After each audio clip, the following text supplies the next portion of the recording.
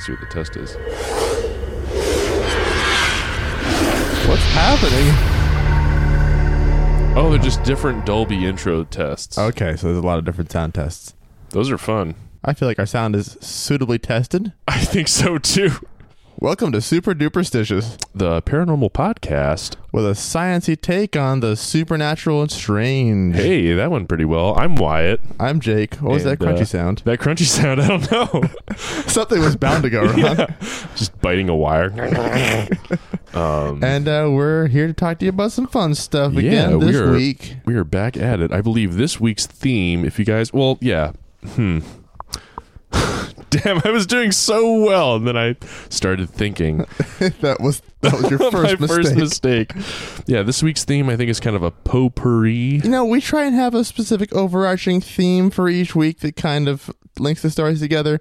We don't have to do that. It's just out of the goodness of our hearts. Yeah, that's for you. It's for you. So you guys got to work. Ungrateful. Anyway. This week we have less of a theme. Please give us 5-star reviews. Speaking of grateful people, we have something. We got something in the mail, Mr. Shell. Oh, snap. I am all ears. Yes. As you may recall, a few weeks back, we did an episode about vampire scares in New England, as well as we did just some general medical phenomenon-based events in early New England history that were treated more as supernatural events and were in fact more just problems, health problems people were having. Supernatural events. So that was suggested to us by Amanda, who is cool. Yes, indeed. So thank you again, Amanda. Friend of the show, Amanda. Friend of the show. Who sent us this card. What? Oh, dude, I think I'm all updated now. Great. That is good news. That was the card has arrived sound effect. Yes. So let me read it to you. Dear Jake and Wyatt, your podcast on the New England vampire hysteria was amazeballs. I thoroughly enjoyed listening and found myself laughing out loud at tuberculosis. Apparently they used to collapse an infected lung in order to arrest it.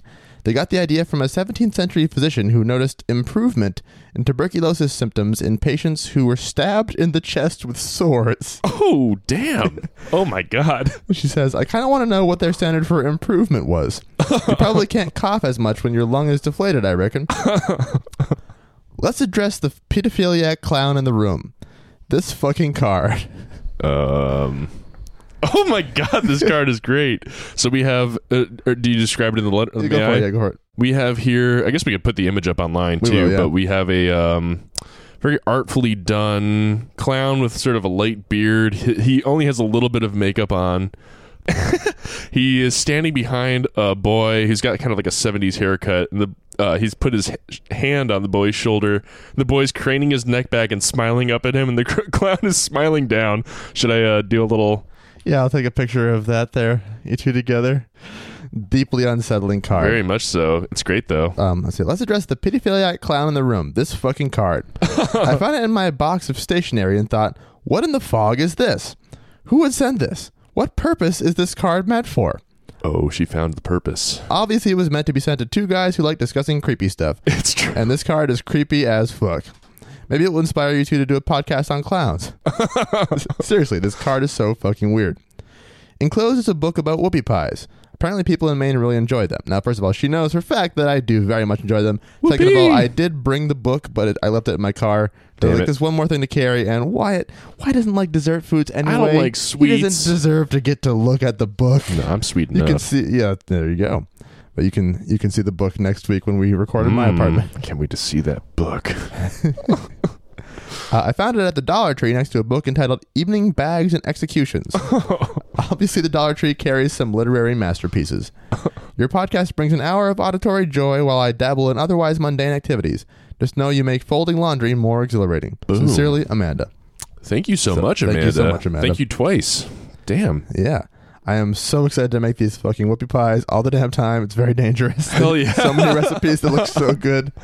I wish in the table of contents it was just entry after entry that just was whoopie pie, whoopie pie, whoopie pie. And then randomly just like, almond delight whoopie pie. Oh God, what's on that page? They're like, just kidding. It's another whoopie pie recipe. Just a pile of almonds. Yeah. By now you'll want some almonds. Thank you. That's awesome. Yeah. Holy crap. So now I'm thinking if I had more time, I would try and bake a different recipe of whoopie pies each week when we record. But oh shit, it would also be probably a bad idea for our health. We already drink like 100 beers. Yeah. Our recording session is like half of my weekly alcohol. I think I drink all of the alcohol I drink in a week. I drink on Mondays when we record. I believe it. Yeah, it's close to it for me most weeks. Yes. But anyway, that's awesome. And if you want to send us stuff, if we ever have a P.O. box and anyone else ever wanted to send us something, I guess they could. But otherwise, if you just want to send us your stories, you can send them at contact@superduperstitious.com. Indeed. Whether it be an account of something that happened to you or just some kind of topic suggestion you want to pitch to us, whatever the case may be. Yes. Feel free to do so. Please do indeed. And in the meantime, we're just glad you guys are enjoying the show. Thank you so much. Yeah.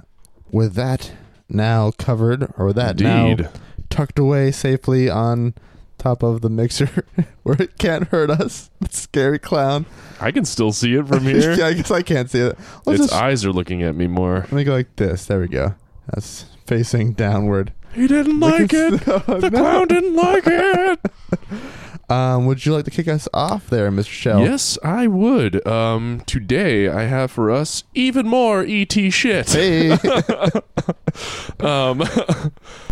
Oh God. That was me or both of us. I don't know. Yep. We're having some serious cord problems today. Technical difficult, as they say on the internet. This was going to be one of my additional Spring-Heeled Jack stories. Okay. But as I actually read past the first couple sentences, I was like, oh, no. It's its own thing. But it's a cool one, and it's one I wouldn't have, sought out if it weren't for that sort of trace of mine. So I'm going to read it today. Alrighty. So this is from Cryptopia. And I have lightly edited and reordered this article because shit was a bit lilac for my taste when it was fresh out of the pipes. There's still probably going to be some sections that are a little bit too saucy, but, who fucking cares? So, I shall begin. On the evening of Thursday, October 11th, 1973. I was going to say it's the day after my birthday, but I wasn't born yet. Indeed. No, you were still a little twinkle in your father's eye. Or your mom's, for that matter. If we're going to take this from an unnecessarily scientific perspective, the sperm had not yet been made, but the egg was already there. Yes, indeed. Women are born with all the eggs they're ever going to have already fully formed in their bodies. It was just in the chamber. Sperm was still many millions of series of, meiosis away? Yeah. Anyway, 42-year-old Charles Hickson and 19-year-old Calvin Parker, both co-workers at the Walker Shipyard and natives of Gautier, Mississippi, or Gautier. I don't know how American. Gautier, maybe? Gautier? Does it have an H or no? Nope, no H. Gautier. Could be Gautier. I don't know. Who cares? All our Gautier listeners are going to be like, I fucking care. They were fishing near a grain elevator on the shores of the Pascagoula River. Not having much luck, Hickson suggested that they relocate to the piers of the dilapidated old Chowpeter shipyard, where he had recently had some luck. The duo settled down on a rundown pier and fully expected to have a night of good conversation and fishing ahead of them. Do you know what they could not have imagined, though, Jake? What was about to happen next? That they were about to have an extraordinary and life-changing encounter, of course. Yes, indeed. All right. An encounter that just so happens to be regarded by many ufology researchers as one of the seminal abduction events in the history of that field, and it happens to be one of the most exhaustively researched, not to mention, as this site would say, flat-out bizarre. At approximately 9 p.m., the men spotted a bluish, oblong orb pulsating in the sky at what Hickson figured was maybe 2 to 3 miles away.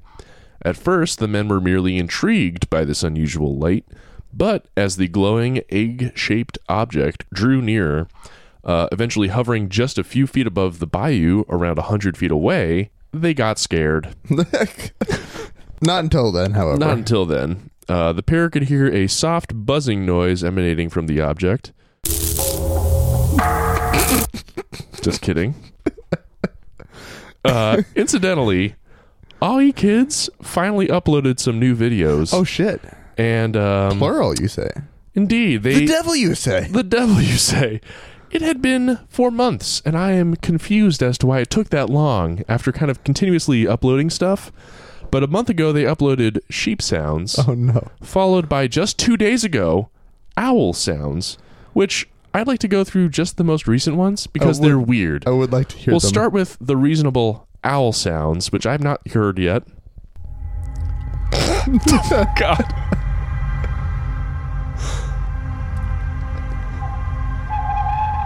Oh my God. It's like almost drowned out by the ominous music. Yeah, exactly.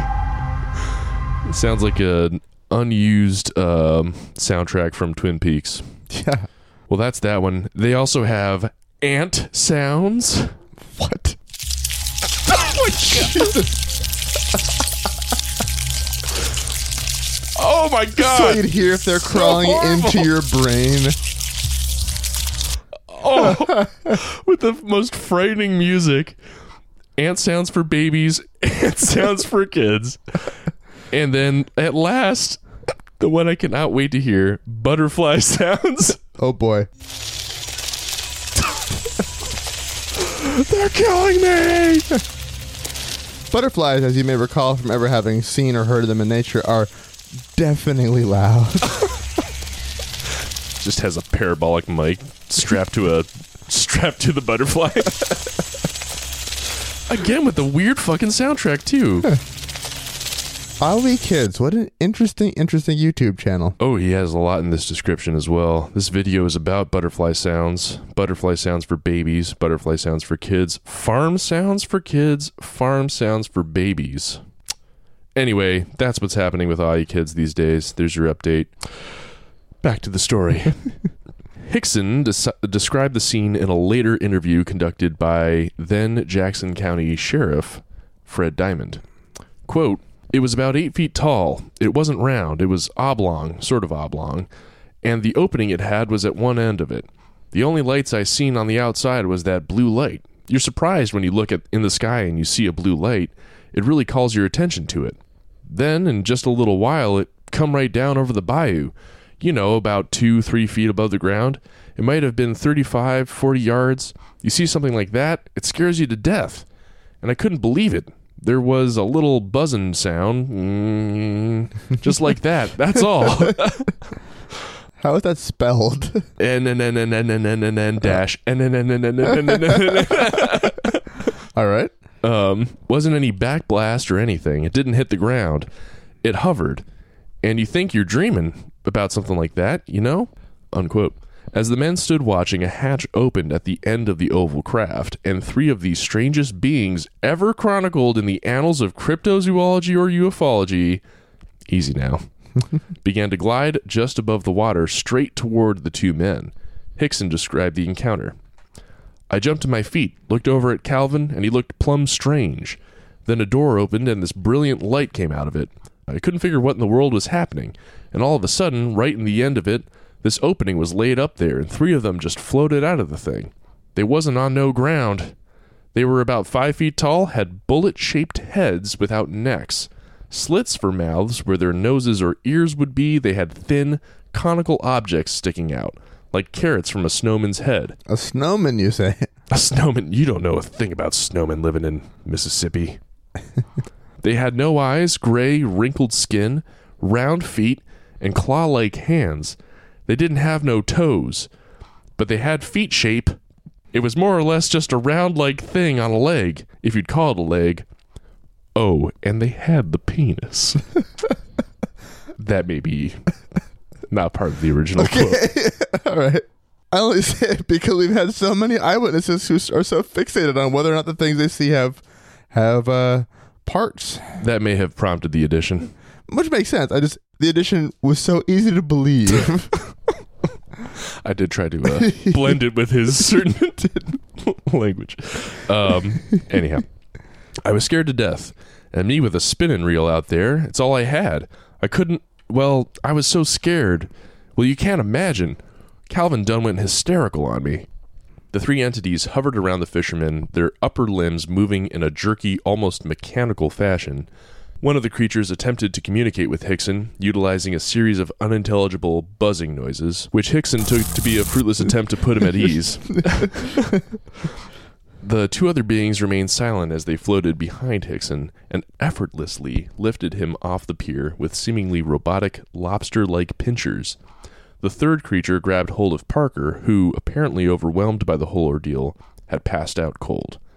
Hickson described the event. They just glided up there to me. Then one of them made a little buzzing noise, and two of them never made no noise.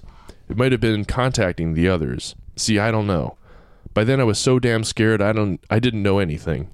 And two of them just floated around behind me and lifted me off the ground. By my arms, with their pincher things. They must have done something. I just raised off the ground. They didn't use no force. They didn't hurt me. I didn't feel nothing. Parker, on the other hand, had an altogether more ominous perspective on what he'd endured as he was taken onto the craft. There were giant goddamn lobster claws picking me up. Oh my god. You're actually kind of right. Okay, I'm just thinking the more logical response to what's happening would be, oh my god, oh my god. Fuck. Yeah. Not so far off. My arms, I remember they just froze up and I couldn't move, just like I stepped on a damn rattlesnake. Not exactly the most relatable simile, but, you know. I will take it from someone from the South who knows more about rattlesnakes than I, that sure, if you He's step like, on one... when you step on a rattlesnake... And you just stop moving? And you just stop moving. I passed out. I expect I never passed out in my whole life. The three creatures seemed to defy gravity as they carried the men back into the craft, taking the now unconscious Parker with them. Quote, one took hold of Calvin, and I saw him go limp. He told me later that he fainted. They took us through that doorway in the middle of a room, and I couldn't see Calvin anymore. There was nothing in there, just a real bright glow. I couldn't move anything but my eyes. And they glided me into that thing. You know, how you just guide somebody? All of us moved like we were floating through the air. They let go of me. I still wasn't touching nothing, just kind of floating. All I could think was, what are they going to do with us? And where is the bathroom on this thing? Just kidding. I figured they'd take us off and we'd never see our families again. While hovering in midair, Hickson stated that a big, football-shaped mechanical eye, approximately 7 inches in diameter, scanned his body. Quote, some kind of instrument, I don't know what it was. I didn't see anything that I could call an instrument that I've ever seen before. It wasn't like no x-ray machine. There ain't no way to describe it. It looked like an eye, like a big eye. It had some kind of an attachment to it. It moved right in front of my face. I saw dials and gadgets moving around. It went behind me, then came back over me. It went all over my body. If you know what I mean. No. Up and down. Then it disappeared back into the wall. I was just about out of my mind. With pleasure. I thought they were going to kill me. Folks would think we fell off in the river and drowned. And nobody would ever know about this experience. Hickson speculated that during the time the beings left him alone, they were examining Parker, who could not later recall what had happened to him while he was inside the ship. Though years later, he would begin to recall some hazy details during post-hypnotic regression sessions. A regress sesh? A little regress sesh, exactly. Both men felt that about 20 minutes had elapsed before their abductors carried them back to the riverbank. So for the next 45 minutes, the two men sat in Hickson's parked car trying to calm themselves and make some sort of sense out of what they'd just been through. Quote, the only thing I remember is that kid, Calvin, just standing there. I've never seen that sort of fear on a man's face as I saw on Calvin's. It took me a while to get him back to his senses, and the first thing I told him was, son, ain't nobody gonna believe this. Let's just keep this whole thing to ourselves. Hickson and Parker were reluctant to come forward with their story as they both feared the embarrassment that would no doubt accompany the public revelation of what they'd endured. They both agreed, however, that the potential threat manifested by these creatures far outweighed their fear of ridicule. So, following a couple of stiff shots of whiskey to calm Hickson's nerves, it was concluded that the authorities had to be notified. Hickson first telephoned Keesler Air Force Base in Biloxi. The sergeant who took their call informed them that the Air Force Base was no longer investigating UFOs and instructed them to contact the local sheriff. Still trying to avoid a direct confrontation with the local authorities, Hickson decided to bring their tale directly to the press. However, the office of the small town paper was closed, so they took it to the sheriff after all. It's only about 2 hours after the experience, and they reach out to the sheriff. Apparently, they were still carrying the catfish that they had caught during their abduction. During the abduction, before the abduction. They're like, oh, God, I'm so scared. Oh, I got one. The robots reeling it in for them. So Sheriff Fred Diamond and Captain Glenn Ryder conducted an interview with the men, though Sheriff Diamond was extremely doubtful about their story, in particular because they refused to put the catfish down. Exactly. Would you just look at this catfish? But because he was like, oh, I've been drinking, he's like, okay, you're making this shit up. So he and this guy, Sheriff Diamond, and his associate, Captain Glenn Ryder, secretly taped the fishermen discussing their abduction while they were alone in an interrogation room after the formal interview. Mm-hmm. And Diamond assumed that this secret tape would show that the two were just hoaxers. Mm-hmm. Shocked to discover that in private they seemed even more disturbed than when they were actually talking to the two men. Wow. So they agree to keep silent. The two fishermen drag themselves back to work the following morning, both keeping mum about their experience the night before. Co-workers later noted that the men seemed inordinately anxious. Just hours after punching in, Sheriff Diamond telephoned the men at work and broke the news that reporters were coming into his office to uncover more information regarding the abduction. Hickson was super pissed that the sheriff would so quickly break his word, but Diamond was now convinced of their story, so he was sort of like, we got to get this out there. Yeah.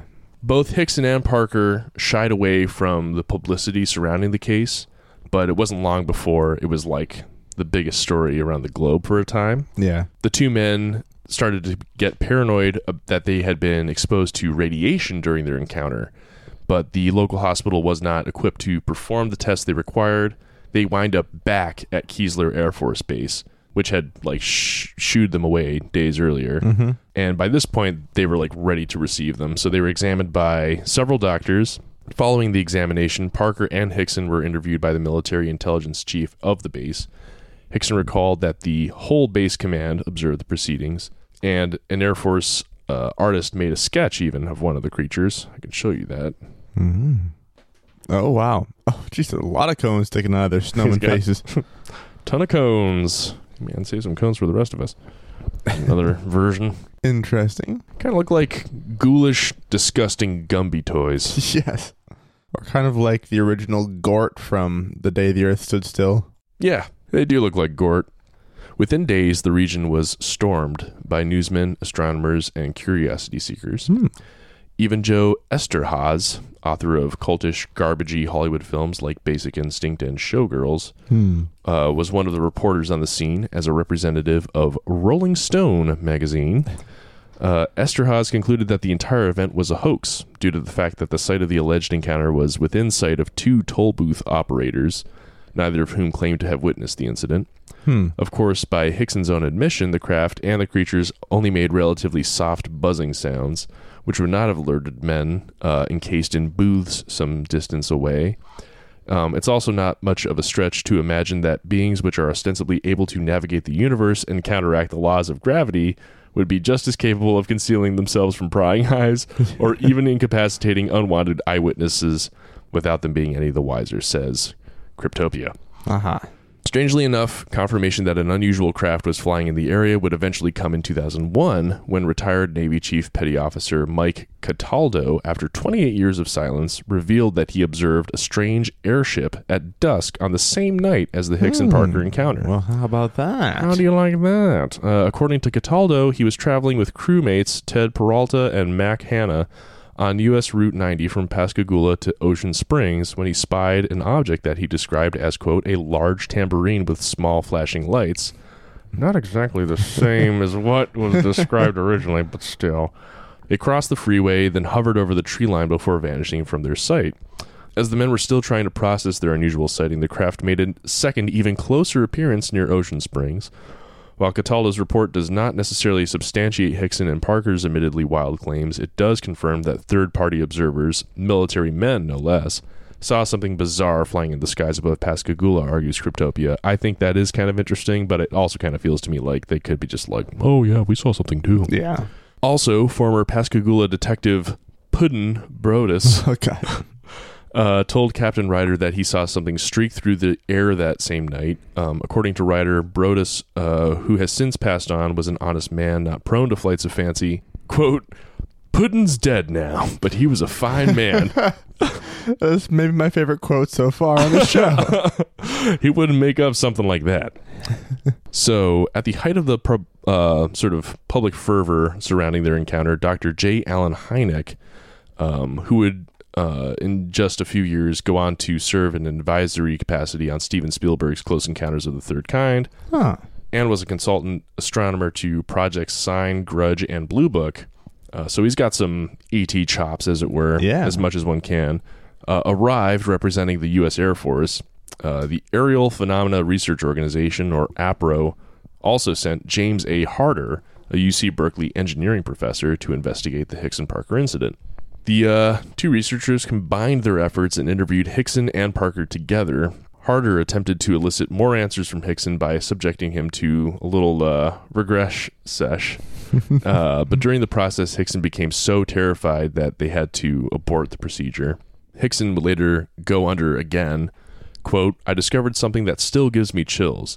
There were people on that spaceship, living beings in another compartment. They never came in there where we were. And I'm telling you, they looked almost like us. Only thing I can figure is that they couldn't live in our atmosphere. So they let the robots come out there and carry us inside. Unquote. Soon thereafter, both eyewitnesses took polygraph tests, which they aced. And in the years that followed, they would take many more, passing each in turn. Super high scores in their polygraph tests. They 99th percentile. But they still didn't get into college, I'm sorry to say. So the polygraph test results, combined with the information on the quote-unquote secret tape and the compelling and unchanging manner in which the victims related their tale, convinced Harder and Hynek that the two men were telling the truth. Hynek had this to say regarding the case, quote, there was definitely something here that was not terrestrial. This was the first time that I had seen for myself the profoundly disturbing effect of a UFO encounter on two ordinary human beings. It was impossible to be with Charlie and Calvin or listen to that tape and not believe that something terrifying had happened to them. Yeah. In the months that followed, magazine articles, paperbacks, and even a comic book all hit the newsstands purporting to tell the real story. So the men kind of pack up and try to get out of town. But Parker, who was still a teenager at the time, was eventually hospitalized for what had been described as an emotional breakdown. Oh, wow. Says Hickson, I've known fear. I fought 20 months in hand-to-hand combat in Korea. The only thing I'm scared of is a snake. I'll run from a snake. But this wasn't normal. This thing really messed Calvin up. He was so young, he just couldn't handle it. So, what happened? We can wager that their story is entirely fabricated, that's for sure. Yeah. But let's bite on the idea that they really did experience something, I'd say, which is more fun. Sure. So, and a great deal of people believe that as well. So, how can we explain what happened through science as best as we can? First and foremost, it may have been an extreme case of folie à deux, which is a fancy French term meaning madness of two. Basically, two people share a delusional or hallucinatory belief. This is also known as Lasig-Flaret syndrome. There are several cases on record, but even the most extreme I could find is relatively tame by comparison. So the one is Margaret and her husband Michael, both aged 34 years old, shared similar persecutory delusions, believing that certain persons were entering their house, spreading dust and fluff, and wearing down their shoes. Weird. So, I mean, maybe that's what they were going through as well? Yeah, I mean, I don't know how that works necessarily as far as the specifics of what you perceive to be happening, but I could totally understand how if one person even got a little bit of it, then you can easily convince each other of the same thing happening together. I don't fully accept it myself because it often happens when people are living together in close quarters, isolated for a long time. That would make more sense, yeah. Whereas this is just a couple of guys going fishing. It's like, unless they were there for like weeks fishing. Just eating lead-lined fish. And it's such an, like if it was a delusion or a hallucination or something, like what an incredible series of events. It's so to complex. share. Yeah. So who knows? Assuming it's not a fabrication, they did see something. What can we grab onto that could be grounded in reality? Well, ball lightning is as close as I could get to for something that could account for a sort of craft. Yeah. If folks aren't familiar with it, unlike lightning strikes, ball lightning instances are much, much rarer. And they're totally bizarre. Very bizarre. They are often described as balls of fire, and they can do huge damage. They've been blamed for the destruction of buildings, killing many people or many animals all at once in like a big flash. They've been recorded for a long time, though ball lightning itself was, even as recently as the 1960s, considered to be a fabrication that was handled very skeptically by the scientific community. So it's only recently even that we've gone like, oh, that's actually something that happens. Yeah. Still, there's no evidence of a thunderstorm. They only happen really in the conditions you would expect to see for lightning. And there's no evidence that there was a thunderstorm on the night. And the men report seeing the glowing blue craft approach from far away. So it would have been a lot faster, much more faster. Instantaneous. Yeah. Yeah. Ball lightning, it does make sort of a bright orb, and it does last for more than a second. So, I mean, like, it's a more relative to the duration of a lightning strike, it is tectonically slow, but it's still like maybe a few seconds tops. Right. Plus, they see it again after their experience and watch it fly away. Which lightning doesn't tend to then go back where it came from. Right, exactly. With those things in mind, then how about the gray elephant-skinned, clamp-handed, floating, robot-like entities? The seemingly mechanical eye scanning thing, the very bright white room, the fact that not one but two people are apparently entirely convinced they experience these things. That was all ball lightning. That was all ball lightning, yeah. That would be amazing if that is how they described ball lightning. These big lobster claw hands that grabbed us and put us inside of it. Yeah, inside the lightning, then they took us back out of the lightning. But yeah, so a weirder what kind of a story. There should have not much you can take a bite out of on it. It just seems to have happened. And yeah, that's really interesting. It's don't fall asleep on me really now. Interesting, Wyatt. Yeah. No, that's just it's really, like you said, hard to really give any more input other than saying, huh. Yeah, wow. It's a big huh. So there you go, some potpourri for you. Yeah, very cool. Well, thank you for sharing that, Mr. Shell. You're welcome. All right, well, that was a fun story of not Spring-Heeled Jack. Yeah, exactly. More like no toes elephant lump. It's about as catchy.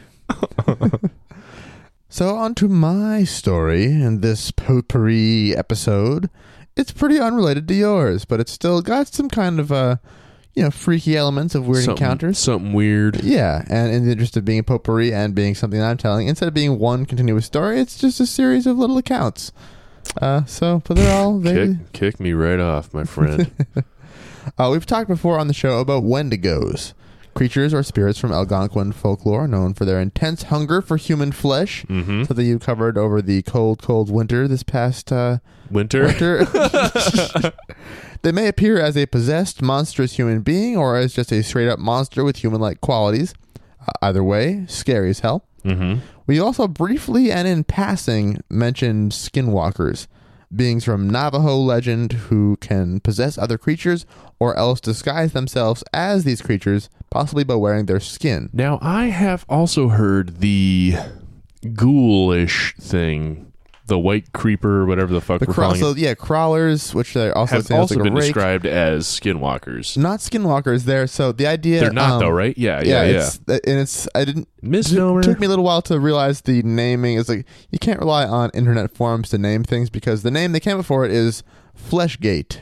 Fleshgate. Skinwalker Fleshgate. Oh, come on. Yeah. The idea being there that a skinwalker is a human wearing a skin to turn into a creature. Fleshgate is a creature wearing a human skin to impersonate the human. Okay. So it's kind of the inverse of it, but still really creepy and scary. Yeah, but it is. Yeah, dumb name for an otherwise cool, creepy creature. They should have called it a hide stride. Oh, man, that was a missed opportunity. Oh, boy.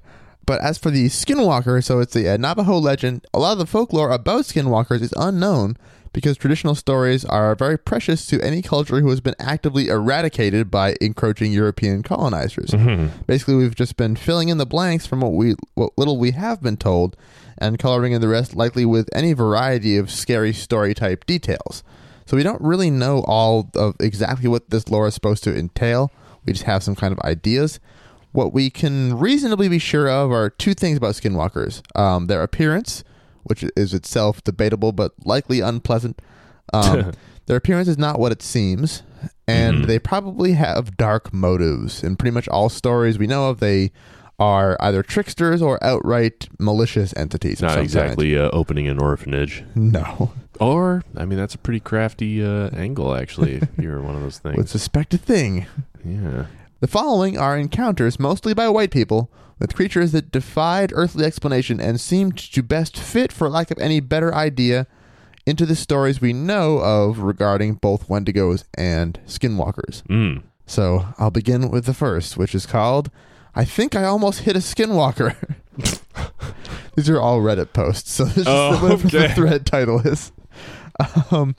I live in the Midwest in a suburban area. My boyfriend also lives in a suburban area, about 30 to 60 minutes away from me, depending on if I use either the interstate, highway, or city roads. They didn't say exactly where they were, did they? No. They're just like, in the Midwest. I'm here, and they're also in an urban area, but I won't tell you where. Or suburban, I guess, right? Suburban, yes. I'm sorry, I'm derailing. Earlier today, I went... Hey, Jake, did you ever... Just kidding. Earlier today, I went to pick up my boyfriend, and we basically hung out and binge-watched a TV show I recently got him into, Broadchurch. So shout out to Broadchurch, I guess. That's a happy, fun show. I have not seen it yet. I've been told good things. I do enjoy me some David Tennant, so I should check it out sometime. It's good. You don't really leave the show feeling better. Okay, great. Around 11 p.m., he says he should probably go home since he works that morning. I agree and drive him home using the interstate with no problems. We kiss goodbye, and then I am on my way out of the neighborhood and towards the street that takes me to the main roads. If I turn right, it's a straight shot to the highway. If I turn left, I can take it down to the country road for a bit of a late-night drive. I decided to take the latter. It was nice out, so I had my windows rolled down and my music up. I must have my music rolled up. Just letting the breeze come in. It was pretty windy, so my car was swerving a little from the wind, and you couldn't see the stars or anything because the clouds were taking over the sky, building up a storm. I thought about switching on my high beams to see better, but the road was really curvy and had a lot of hills. I was afraid I'd accidentally blind someone coming from the opposite direction. Okay. So unless the high beams on our car can only be turned on and never turned off, I call this person a rookie rural driver. Yeah, exactly. RRD. On that note, actually, pretty much everyone I've encountered while driving in Cape Cod had just no idea about high beams etiquette. So I assume they were all from the city and had never driven somewhere that wasn't continuously lit by streetlights. Like, keep the high beams on forever. Yeah, so just like totally blinding. So if this person lives just in the suburbs, I could see them not understanding how to use high beams correctly and be like, oh, I shouldn't turn them on, I'll blind someone. It's like, I suppose. You'll see their lights coming, you just flick them off. You just turn them off. You just a quick little flick of your finger and it's off. Oops, it's off. Oh, it's back on. Yeah, exactly. So, also with those fucking LED lights nowadays, man. Oh my God, headlights are so bright. They are. Anyway, what happened next made me glad I didn't turn them on, the high beams. On the left was I wish that was the sentence structure. On them on. The high beams? The high beams. On the left was a small patch of woods and overgrowth. To my right were wide open, empty fields, and in front of me was a hill. Mm-hmm. Toward the crest of a hill, I saw something beginning to cross the road. Something large and dark with what looked like antlers on its head. I thought maybe at first it was a deer or even an elk, and I slowed down. But when I got closer, I realized something was wrong. It was moving very slow, like it was hurt or something, and didn't even glance at me. It just kept moving towards the patch of trees to my left, which I thought seemed weird. I felt like it should have at least acknowledged the sound of my vehicle. The second thing was that this animal that I presumed was a deer or elk, couldn't have been. It was at least the size of a moose, but that couldn't be right because where I'm from, there are no moose. We had deer and maybe some elk, but not moose. So let me get this straight. She had deer or elk. But not moose. Okay. Yeah. Elk are still huge for the record and not dissimilar in size from moose. I mean, moose are still more massive, exactly. but Though they do like bodies of water, so maybe she's in kind of a landlocked area. Yeah, I mean, the Midwest is, if you're the further south you get, the further you get from the Great Lakes, the more just solidly away from moose territory and landlocked you get. Right. Still be in like the kind of Great Plains area. Right. I felt a cold wave of dread wash over me as I watched this moose thing make its way across the road. Oh, it's a moose now, huh? And then it stopped and looked right at me. Oh, shit. It twisted its head so fast to look at me, I almost screamed. Its face... Thank you for miming again on the podcast. So helpful. I try. Its face was hideous. It looked rotten somehow, like it was withering away, and its eyes were so dark I was scared it didn't have any eyes. There was blood dripping from where its mouth was, and I could see sharp teeth poking out from its lips as they pulled back into a sneer. I thought about reversing my car and hightailing it out of there, but I was frozen. I don't know how long I sat there, staring at that thing with the thing staring back at me. But when it started toward my car, I honestly thought I was going to die. I couldn't move, I couldn't blink, could barely even breathe. All I could do was hope and pray that I wouldn't be killed by some freakish moose-looking monster. And then a pair of lights began to rise over the hill toward us, and as the other vehicle's high beams shone on the thing... See, that person wasn't afraid to use high beams They at all. weren't afraid to use high beams. Shone on the thing in the road, it let out this blood-curdling scream that didn't sound entirely of this world. Hey! It was guttural and animalistic and sort of raspy. It's hard to... We nailed it. We did. It's hard to explain, but easy to impersonate. Yeah. Also, I just explained it. But I watched as that thing got on its hind legs and lurched itself across the road into the thicket of trees and bushes, narrowly missing the other person. I knew that thing would probably come back out if I stayed where I was, so before I could give it a chance, I slammed on my gas pedal and gunned it out of there, going well over the posted speed limit. I just wanted to get as far away from it as possible. Each dark curve or patch of trees or field made me so paranoid that I would see the creature again, and all I wanted to do was go home and never for the life of me drive on that godforsaken country road again. I made it home safe but shaken. My family thought I was being hysterical and had just seen a deer, but I know what I saw, and that thing wasn't a deer. It couldn't have been. It was much more like a moose. I've read up on skinwalkers, but I'm not sure if that's what I saw. I mean, do they even exist out in the Midwest? I thought it was more in the Arizona and New Mexico area. Why would a skinwalker be here? Why would it come after me? Was it even a skinwalker, or was it something else entirely? Was it my mind just playing tricks on me? Huh. What was that thing? Please, if anyone knows what it was or has any idea what it was, please tell me. I'm so scared I'm going to come across this thing again, and I don't know if I'll be... I don't know if next time I'll be as lucky. Oh my goodness. So someone freaked out by something they saw, not knowing what it was. It does in some ways match kind of the description of a Wendigo and some of the different versions of Wendigos we heard, with the kind of antler type things, vaguely humanoid, monsterish qualities. Yeah, very much so. The idea of blood dripping from its mouth, dark sunken eyes, and then ghoulish teeth, getting up on its hind legs and lurching across the road the rest of the way. Right. Which is pretty frightening. I mean, yeah, suffice it to say, if I saw that, I would be institutionalized, probably. They would come and get you immediately from wherever you were. They just know, like, oh, we need to take this guy away. Oh, yeah, exactly. Van just rolls up.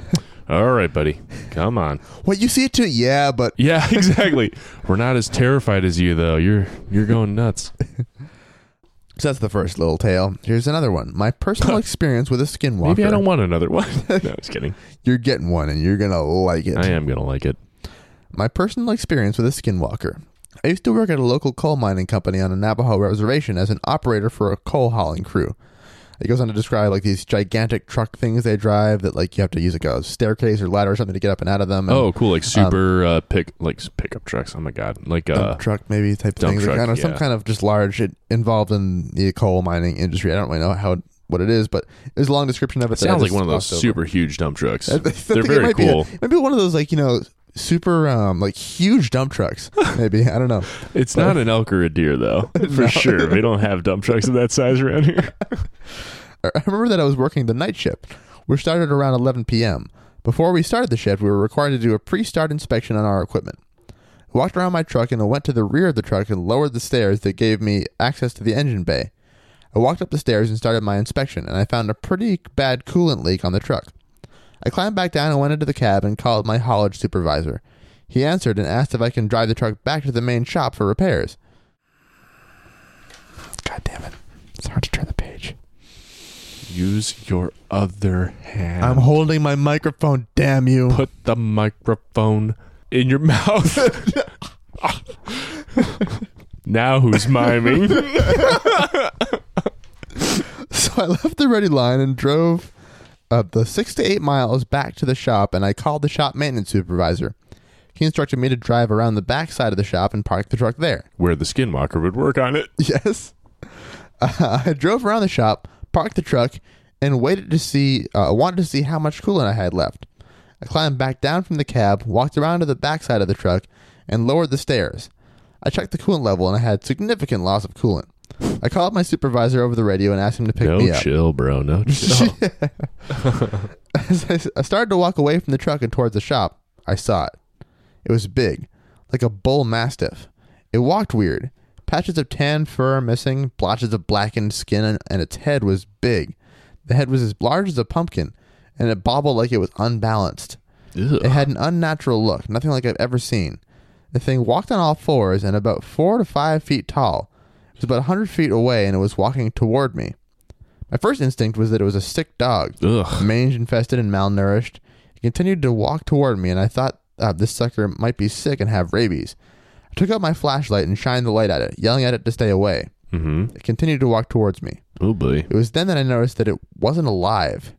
Its eyes did not give off a reflection. Its eyes were black and solid. It wasn't natural. I reached for my pocket knife and yelled at it to stop, and I drew out my knife. It stopped. By then it was about 20 feet away. I was still walking towards the shop, and it was parallel to me all the way to the shop. Oh, boy. I never looked away. I thought it would attack me.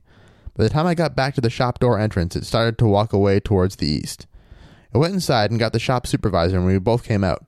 It wasn't about a minute later, and it was gone. We walked to the east, and my supervisor just drove up. Now, there's only one way into the back side of the shop, and my supervisor should have seen it, but he didn't. My supervisor said that I had seen a skinwalker, and that it usually was seen around the shop. The rest of the shift, I stayed with my supervisor. I think he was scared. It was an experience that I wouldn't forget. Damn. The usually seen around the shop. Yeah, supervisor believed in the idea. Like, he already believed in skinwalkers, and after hearing the description, he's like, "Oh, that's something that people have seen around here. That's a skinwalker. That's what that is." What the fuck? Yeah. Oh my god. This being Reddit, there are comments and stuff. So someone was asking, but was it an animal? So this same original poster said, "That's the $1 million question. Every fiber of my being would say, I don't know. Everyone I spoke to would say that I've seen a skinwalker. I can still see it vividly in my mind. It didn't move naturally, and its body didn't look normal. When I mean naturally and normal, I mean that in regards to, say, a dog. I've had many dogs growing up. I know how they behave and their posture. The thing I saw moved like it struggled with each step. Its tail stuck out. Its head moved like it was a bobblehead doll. Ugh. Its eyes were solid black. It didn't reflect any light. When I take my dog out at night, I see his eyes reflect light from oncoming cars. What I saw that night led me to think that what I was watching wasn't natural. Its fur was blotchy and matted over, and parts were bare, no fur at all. Where there was no hair, it was black and looked leathery. Its head was huge and disproportionate to its body. It was as big as a large pumpkin, and its snout was pushed in like a pug. If it stood on its hind legs, it would be easily over 6 feet tall, and just standing on its forelegs, it was about 4 feet tall. Ugh. It was big, and I can't say without a doubt that it was an animal with 100% certainty. Mm-hmm. So, very unsure what he saw, very freaked out by what he saw. Wasn't quite right. Oh, indeed. Oh, my gosh. So I've got one more account that kind of falls along these lines. I'm excited to hear it. Skinwalker, Wendigo, what the fuck did I see? It begins thusly. This just happened, mere seconds ago. So I'm a 22-year-old female of sound mind living in Oklahoma. I have a job and I have never had anything that could be considered a mental episode. I live in Tulsa in a house with 4 roommates, all men. I think of them as brothers, and we never really worry about anything like intruders, etc., and always have our 3 back doors unlocked. The backyard is large, though it's a pretty urban area. It snowed a few days ago, and there's still some snow on the ground, and it's freezing. But no smoking in the house, so I pull on my jacket and throw on some slippers. I grumble to my roommates about having to go outside to smoke alone, but trudge out our back doors anyway. I usually bring my phone or another person, but this time I didn't. You gotta find a better system for this. It's called 2 hands. Listen, Wyatt. Fuck you. That's right. That's right. You know I'm right. I was playing. Go on. Go on with your story. I've been bringing people because I've been hearing strange noises. I'm not the only one either. My other roommates have heard them as well. Sounds that resonate in our backyard but seem to have no origin. They sort of sound like chimes. The fence surrounding our yard is wood until about halfway up, and then the chain link starts. So it's about 12:30 a.m., and I'm on the porch smoking when something catches my eye. Oh boy. There's a cat that wanders around and tries to sneak in from time to time, and I notice that this thing that caught my eye is close to the ground and wiggling. I assume it's the cat. I look around for something to shoo the cat away. Finding nothing, I just resort to building a snowball, and I throw it. A small one, nothing too big. I don't want to hurt it. I just want it to go on. So I throw the snowball, and it hits it. It immediately explodes into just a pile of blood. I throw the snowball, and it hits it. It was then that I realized how big this thing was. What? As soon as the ball hits it, my entire body filled with an overwhelming fear, one that I cannot explain. I was frozen. Again, this person being just totally frozen with fear at seeing this thing. Terrified, yeah. I watched as this thing slowly stood up from the crouch that it was in. It looked like a man, but gross. Its knees bent the wrong way, and it had gross, sagging skin. It was unbelievably tall. Its arms were twice as long as a person's. Its face was distorted, crinkled with the same wrinkles that creased its body. It looked at me, and I couldn't move. I couldn't breathe. With an inhuman speed, it took off towards the back of my yard, and it was gone. My feet started moving again, and cigarette still in hand, I crashed through the doors into my house. Oof. I screamed at my roommates to lock the doors and try to calm down. I can't get the image of this thing out of my mind. I can't calm myself. They keep telling me I'm tripping and it can't be real, but it's Christmas time. I'm not on any drugs, and I know what I saw. I never do drugs around Christmas. Yeah. I didn't want this. I'm terrified. What do I do? What did I see? God damn. And they updated the post that same night. 1:43 a.m. I forced my roommate to go outside with me, and there are prints in the snow. While I can't confirm that they are the creatures, they appear too large to be that of Tyler's or my own. My cat won't go anywhere near any of the doors. And when we go outside, we heard what sounded like a cat, but it was weird. It had an almost garbled undertone. The leaves are moving as well. I'm terrified. It sounded kind of like... Another update on the post. This is just the following morning. She posted again. It was just a bad dream. Guys, I woke up. Everything's cool. Ooh, I can't believe I posted in my sleep. Yeah. Last night was the toughest night I've had in a long time. None of my roommates believe me, save for the one who has also seen a skinwalker. All night long, there was a very strange... Very fortunate. Yeah. I think, again, it comes down to someone seeing a weird thing and then someone else saying, oh, I've seen this before. It's a skinwalker. You're all agreeing on different experiences. Yeah. And again, it's also what I said from the start, too. As white people, we don't really know what a skinwalker is supposed to even be like. So we just say, okay, this sounds like what we think the stories are. So, again, just attributing stuff to one possible... boogeyman. Yeah. All night long, there was very strange tapping and scratching sounds coming from the attic. I couldn't get more than 45 minutes of sleep at a time. So at the point, you're just kind of spooked and ready to hear anything being weird. Kind of like the woman who saw that when the first time we talked about crawlers, who saw the thing in Big Bear, California. And after it bolted away from her and it was staring her down, and then it ran off and climbed up a tree and was hopping from tree to tree. After that, she kept thinking she heard stuff coming from outside of her window and stuff. And which, again, once you get that freaked out by something, every little thing is going to trigger you after that. I have to say again, I would be in a padded room with lights on. It's funny because as I'm reading these stories, I keep thinking how horrible it would be. But if I knew that I would come out okay, totally want to see one of these things. Oh, it would be amazing. Yeah. I'm just saying, it's sort of like the spider factor. If I'm ready to see a spider, I'm all about it. But if it suddenly is just there, on my chest after I wake up, and I'm like, there's a big spider on my chest, I'll be scared. I'll be startled. Hey, spider, you're scaring me, man. You're scaring me, dude. You're harshing my sleep. Harshing my sleep. I don't like having my sleep harshed. That's right. Finally, I have a short video of what someone thought might be a skinwalker. What? Someone said, what is this thing? So the caption says, speaking of skinwalkers, I've got this video to share with you guys. Tell me what it is we're looking at exactly. So I found this particular video linked from the Reddit threads I was looking at. I see. I can't tell the original source actually. So before we even start it, we're in a desertish kind of canyon. Yes. Scene. Seems to be some kind of in. So something on the rocks. Sort of a brown animal shape. Sort of. It's kind of there. It's looking. It's hard to make out shape, and it's looks crouched kind of over. Zooming in. Yep, it's crouched low to the rocks. Person zooms back out again, and oh my! What? Darts up over the rocks. Wait, what? And the way it's moving is really kind of weird. Look, tries to zoom back in again. looks dog-like, but not quite right for a dog type of thing. Wait, can I see that again? Yes. So let's. It looked like it stood up on 2 legs and then back down 4. So let's watch again. But I'm primed like a motherfucker right now. Exactly. After seeing all this Skinwalker stuff, so there it is zoomed way in. It's a shape that's really hard to sort of make out what it might be, and it's just kind of there on all fours. Yep. Close to the ground.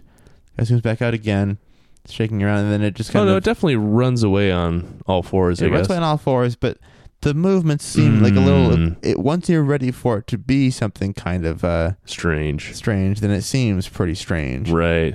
Keeps on going. So he's zooming around. He's trying to like find what he can of it again. It ran down over a ridge. Yep, and I think that might be that. Yeah. If they just did like a jump scare right now. Oops, as I bash a computer. Smack my computer.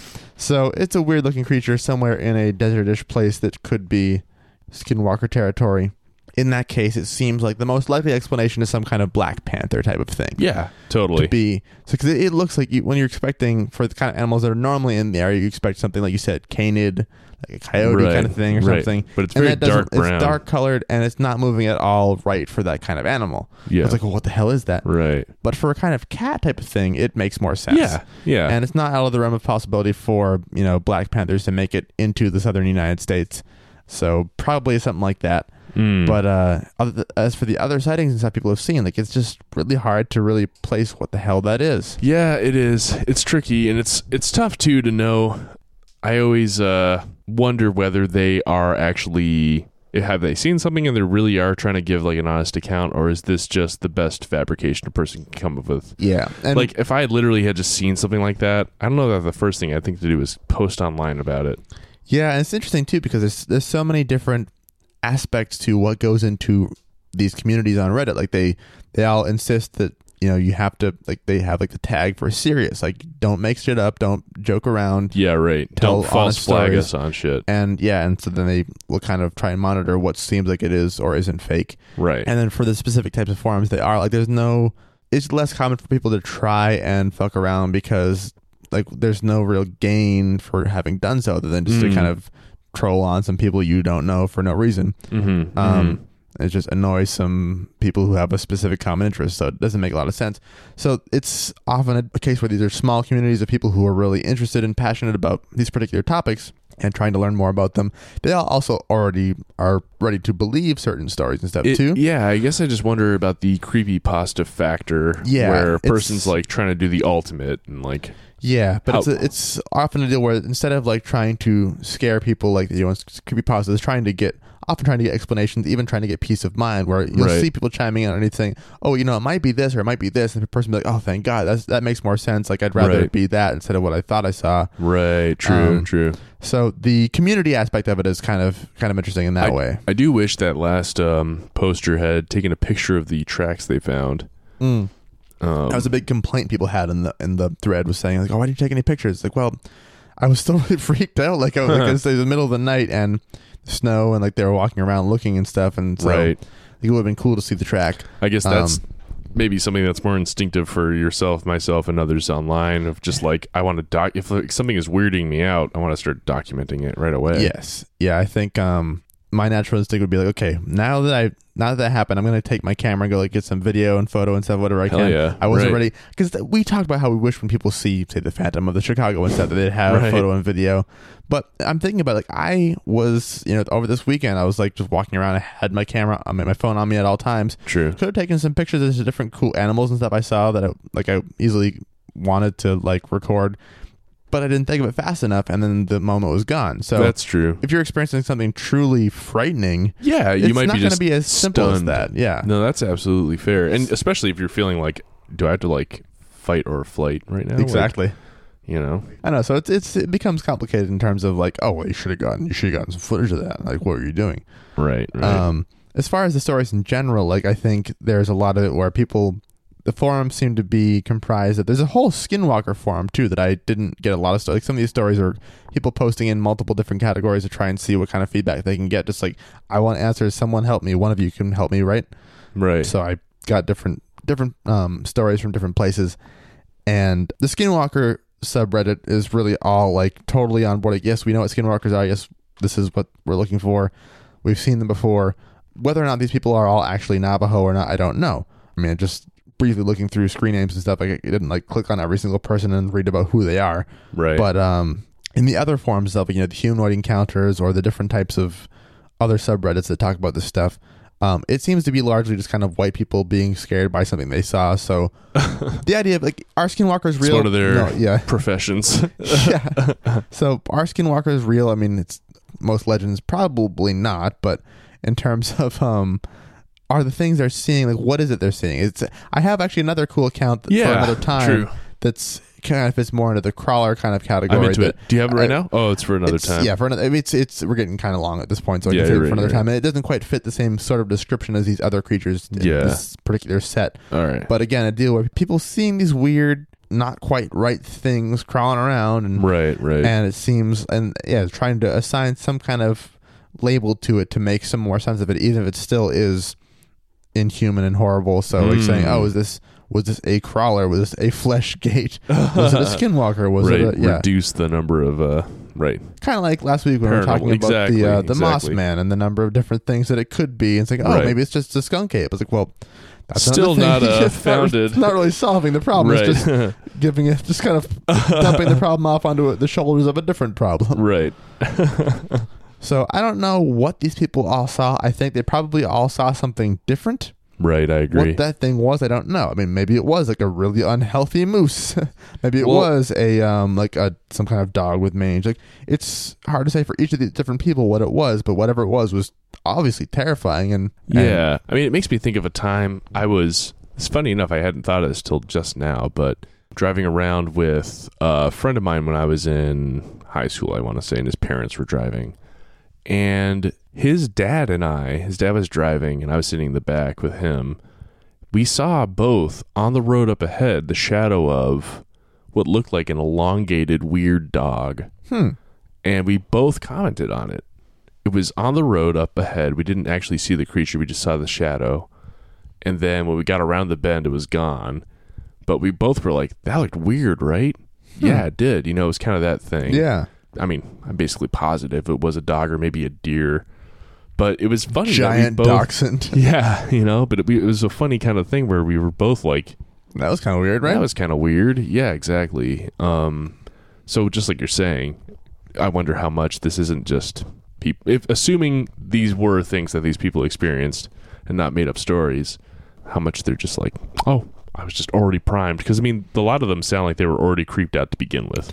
Yeah. They go into it a little spooked. Like the guy working in the coal mining operation, he said, saying he wasn't scared or in shock afterwards, but true. He was still confused by what it was and thought it was pretty creepy looking. His is objectively the strangest sounding of them all, too. Yeah, it's just kind of approaching him. He has a full view. Yeah. Yeah, and he's like, oh, that doesn't look right at all. There's such strange details, too. That's why I like these particular stories, because there are a lot of neat accounts it's pretty creepy, but the ones that have the standout features that make them just seem a little too specific to be totally fabricated out of the blue, because they're not. They're little details that are kind of mundane, but still make it even more creepy for making it seem that much more real, right? And it seems that much harder to fabricate for these kind of communities. Don't if you're a truly good author of this kind of stuff, you're not going to just go around trolling people. You're going to use that talent for something more useful. One would think, in all likelihood, the odds are, if you're that good at making up a scary story, you're going to do it someplace that it'll actually make sense to do it, not just freak out a small number of people who are looking for true stories, but instead of trying scare a large audience who's looking for that. Yeah. So it seems like these are genuine tales of what people think they saw and experienced.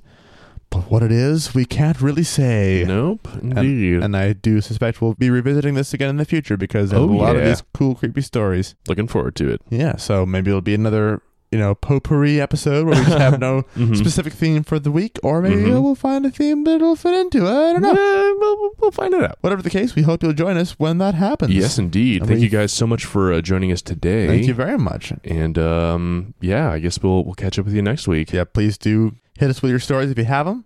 Right. Hit us with your whoopie pie recipes if you have those too. Exactly, and your 5-star reviews if you have those. Anything you want to do. But and we'll catch you next week. Yeah, bye. Bye.